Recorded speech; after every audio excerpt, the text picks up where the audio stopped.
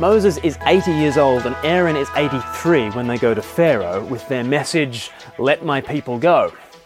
But in Exodus chapter 5, Pharaoh is singularly unimpressed. Verse 2, Pharaoh said, "Who is the Lord that I should obey him and let Israel go? I do not know the Lord, and I will not let Israel go."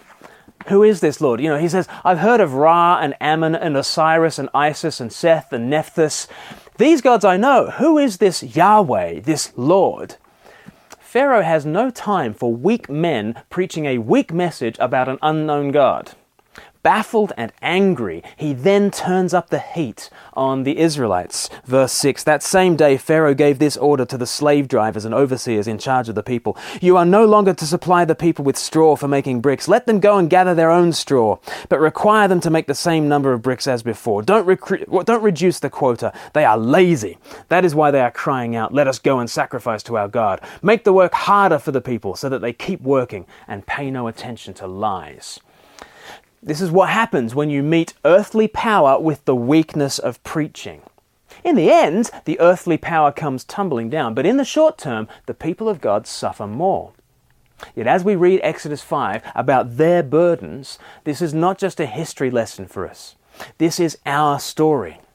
Jesus said in John chapter 8 verse 34, "Whoever sins is a slave of sin." We were born into a spiritual Egypt, a slavery to sin and Satan and self. And here is how it is described in verse 4. It speaks of labor and work. In verse 6, it talks about slave drivers. Literally, it's the word taskmasters, which is our phrase for today. We go from task to task to task, and the world is our slave driver. God might be a father, but the world is a taskmaster. And verse 8 is the rhythm of its drum. Don't reduce the quota.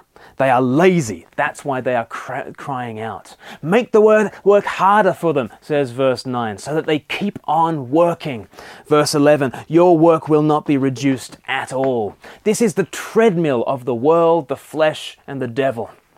We're enslaved to sin, working harder and harder, trying to prove ourselves and getting less and less recognition.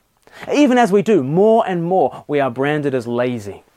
Our slavery to sin and Satan is just like this. We chase after moving targets and we never get the verdict that we're looking for. The world is a place of taskmasters. But the Lord Jesus is different. He does not demand our labor.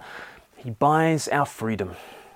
In Exodus 6 from verse 6, he speaks comfort to the Israelites in the midst of their burdens. As I read this, cling on to these 7 promises, 7 I wills, which the Lord Jesus gives to those who are suffering and enslaved. Through his redemption, Jesus speaks these words to you today. Exodus 6 from verse 6.